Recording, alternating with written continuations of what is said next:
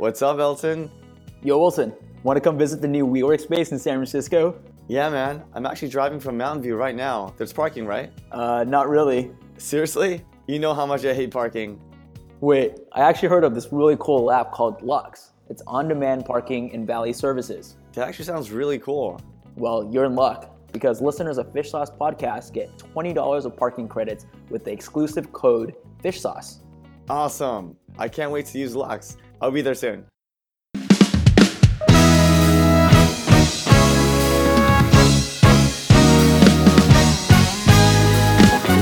Hey guys, it's Wilson and Elton again, and we're here with Curtis Lee, CEO of Lux, an on-demand parking and valet services app meant to make parking easy for the average person. Stay tuned for this very insightful talk with Curtis. So Curtis, thank you very much for joining our podcast. We've seen that you've had a diverse experience, starting with financial services, being in investment banking, and then private equity and venture capital, and then going to business school, and then going to more product management roles before starting your own company. Do you mind sharing with our audience how you got to where you are, and what was the decision-making that you've had kind of going through the different paths? You know, I think my path has grown in me for quite some time. So when I was a kid, being sort of a capitalist was the thing to do. You know, my role model there was my uncle. So my uncle was an investment banker for many years. He was an immigrant from Korea, sort of worked his way in. And so for me to look at him and sort of see his career track and all the stuff that he was doing was sort of an inspiring moment for me growing up. Curtis, where did you grow up? I grew up in LA. Okay. So on the suburb of LA. Awesome. It's a town called Wakinyata. Yeah, we're from LA as well. Okay. Yeah, from Arcadia, Diamond Park. It's Yeah. down the street, especially Yeah. Arcadia. So yeah, that was sort of the thing. It was like the 80s, everyone was like capitalism, and I think that's probably inspired him, honestly, my uncle, to go into investment banking. But for me to look at him as sort of a role model, even more so than my dad in many ways, was sort of the path that I wanted to take, to the point that even in high school, I'd be taking these stockbroking classes, interning at a bunch of these different places right off the bat in high school. And so graduating from Cal, that's exactly what I did. At the same time, around the turn of the century, you got the internet kind of starting to develop at the time. And so it was sort of a melding. I've always been sort of a tech geek. So going into technology and investment banking with the finance component with it was sort of just this awesome opportunity for me. So in terms of kind of the financial career, it seems like it was in your blood very early on, right? You had a role model and you really wanted to reach that investment banking goal. And then you did it. And then from the investment banking path, how did you decide to go into venture capital? That's something that a lot of people think about. They want to be an operator or an investor. And you did that pretty early on. Yeah. I probably did it backwards, honestly. I'm sort of a firm believer that when you're younger, you should build hard skills. And the problem with being a venture capitalist at such a young age is that you don't really build a hard skill, right? Your skill is, as a venture capitalist, to be successful, you have to see trends and things like that. But what is that hard skill? You can't put that on your resume. I see trends, right? People are just going to buy that stuff, right? It's about networking, all those things, which are super important in your career, but not when you're a 20-something-year-old. When you're a 20-something-year-old, you should be grinding and building out hard skills. The question was, how did I get from investment banking to venture capital? And for me, it was sort of the thing that people wanted to do. But for me, it was also just I wanted to be more involved in companies. And, investment banking is just a brutal culture. And then at what point did you realize that you wanted to go to school versus just kind of going directly into building products? Yeah. So there's a lot of great things about business school. You get to go travel, you meet a ton of people, you have a lot of fun. But it's one of my regrets in my career.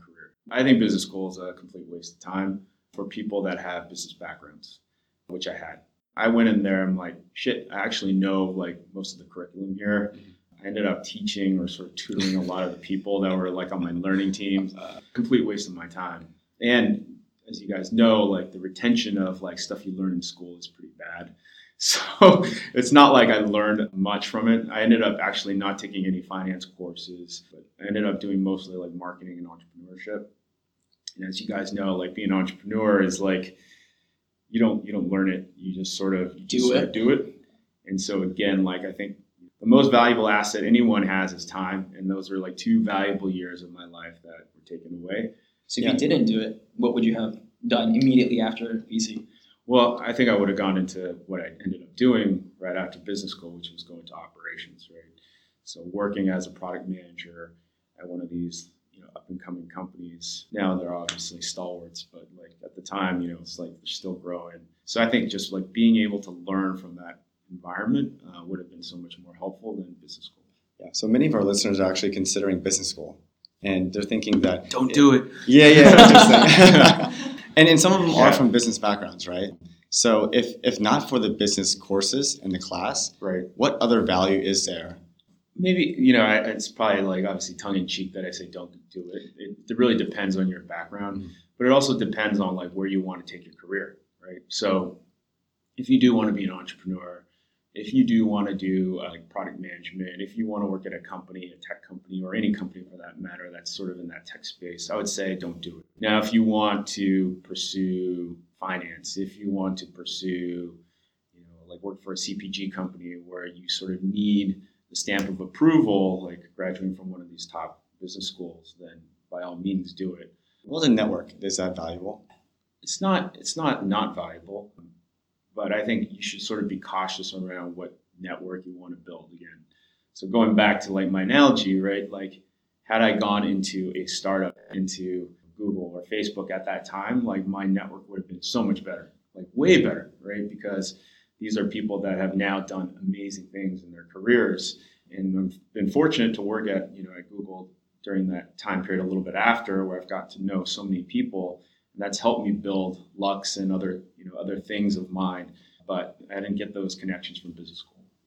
Looking at kind of your product management experience and the operating experience that you've had, it seems like you've been able to really see trends at the time you joined Google, and then you joined Zynga at the right time. And then Groupon, I think you joined at the peak of Groupon. Tell us a little bit more about those experiences and how you decided to switch and find that peak, right? I think a lot of people are trying to find that rocket ship. I think the one talent I have, if you call it a talent, is just sort of being able to see what's next. And it's not because I read a bunch of stuff or I actually sit there and I watch people. Think of it as sort of like anthropology. Like I sit literally in a park sometimes. When I was at the Google campus, I'd look and see what people were like downloading, what they were playing. I remember when I was like taking the bus to Google every day, I'd like look and see sort of what people were doing on their way down to headquarters. And then also like it allowed me to sort of think about, an hour each way, so 2 hours every single day to think about what's going on next in this world, right? So I start to think about like, okay, people are doing this now. What's sort of the next trend or what's going to happen? How are things going to evolve? Do you mind sharing with our listeners what are your core values? I try to minimize regret all the time. And I think this is like a common thread that you hear from entrepreneurs, which is like sort of the biggest risk that you have is the one that you don't take. And that's exactly how I feel at all times, right? Like the reason why I ended up starting my own company, the reason why I ended up going from finance to the tech route as an operator is really because around that time, around 2005, when I went to business school, my grandmother passed away, who I was really close with.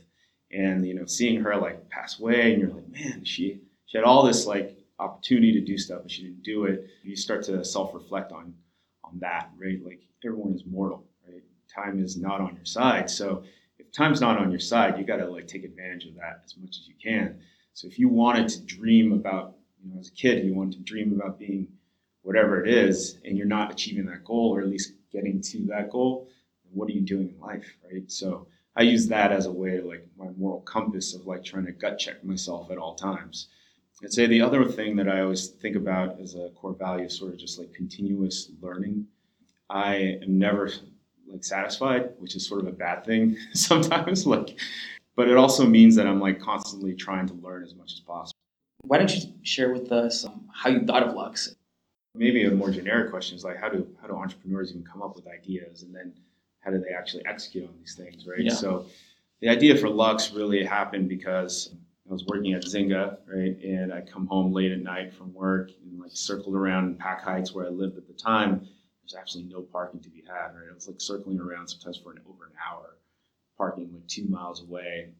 And so like I thought to myself, well, it sucks because there's no parking lots in this area. At the same time, if you go on Polk Street, there's like tons of parking lots that are there, but it's a little bit further away. Like if there's a way that I could just drop it off here and then have like a car be parked over there, that'd be awesome. So I just kept on like figuring out like sort of what is the problem and not thinking about what is the solution, current solution, how am I going to make the current solution better? I didn't think about that, right? Because if I did that, I probably would have just done a more seamless way to park your car at one of those lots, right? And that's, I think, if you look at all the first generation parking app companies, they're all doing that, right?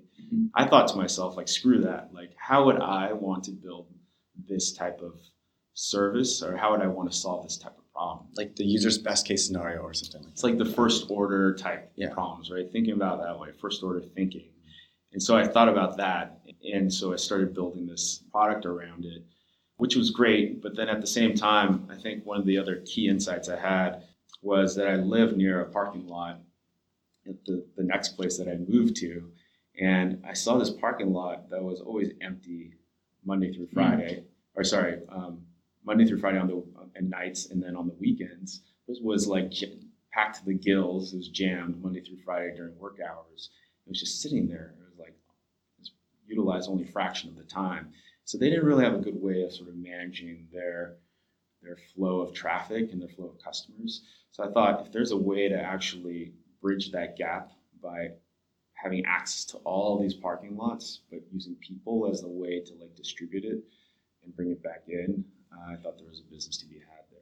And did you always think of yourself as an entrepreneur, kind of growing up and wanting to start your own business, or this kind of came serendipitously as you had more experience? I always wanted to start a business. You know, people always ask, are entrepreneurs made, or are they sort of just born that way, right?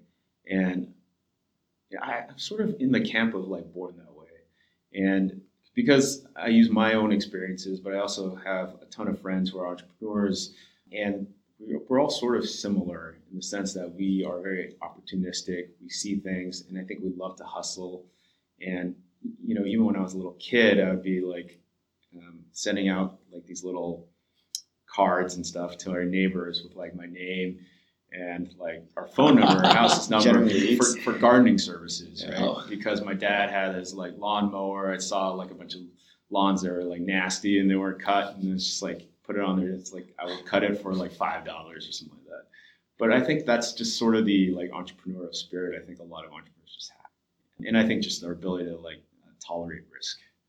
When push comes shove with a lot of people, when they're put in situations where they won't be making money for a long time, where potentially it hurts, you know, the livelihood of their like family or their health or their sanity, they'll choose not to, right? I think a lot of entrepreneurs just are willing to push through that.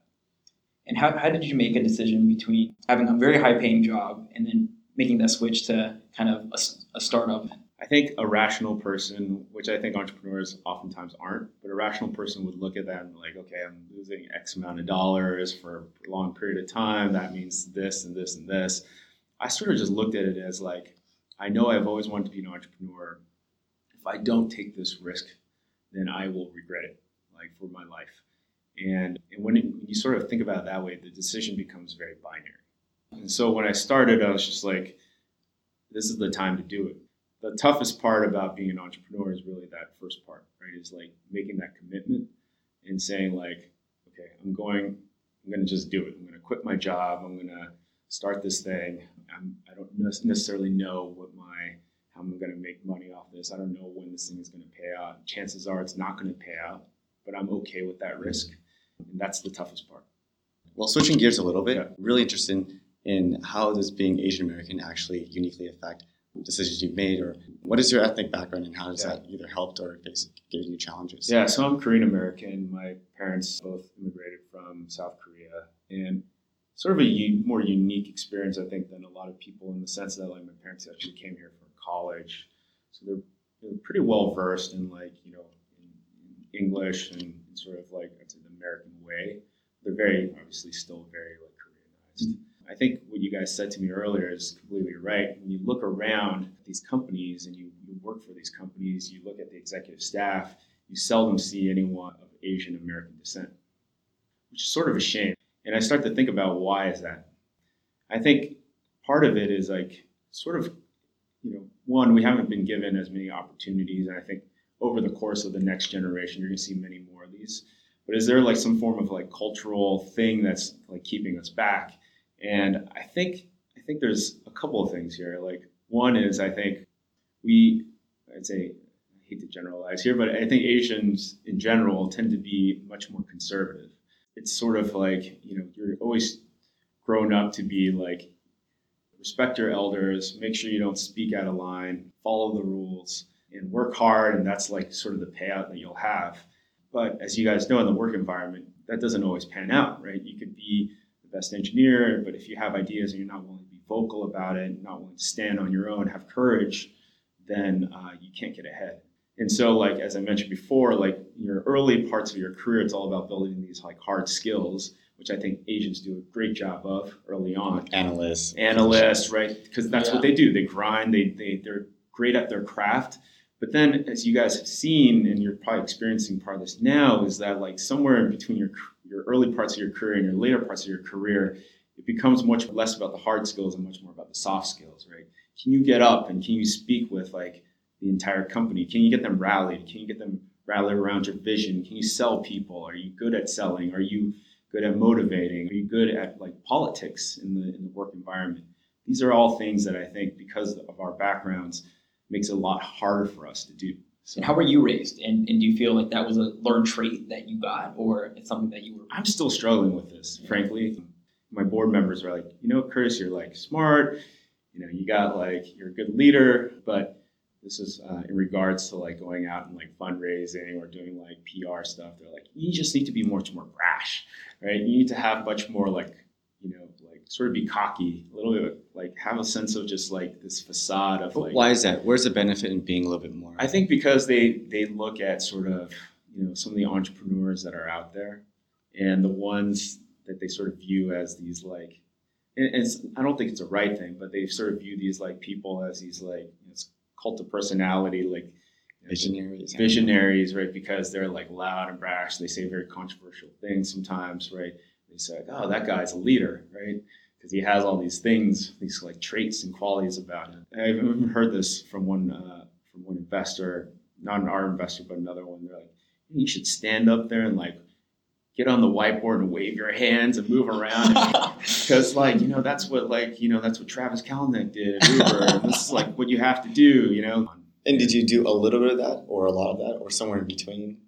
I think you have to be genuine, right? It's not to say that you can't improve on your things, but like one of my core values again is sort of like doubling down on your own strengths versus trying to fix your weaknesses. People spend too much time like focusing on their weaknesses.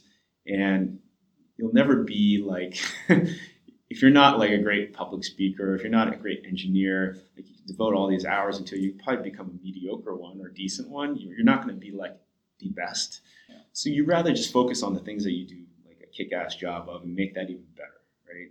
So, when I say I still struggle with some of these things, I do, because like, part of me is like, yeah, I probably could be a little bit more of that type of person. I probably could do a little bit more of these things.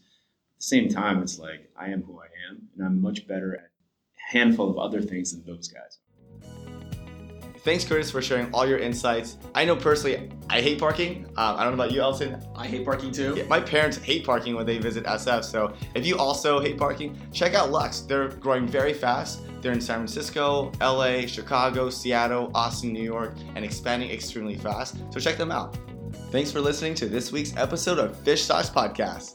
Hopefully you're one step closer to discovering your secret sauce. And if you like what you heard, like our Facebook page, Fish Sauce Podcast, and follow us on Twitter at Fish Sauce Pod. Thanks again for joining in, and hope you enjoyed the show.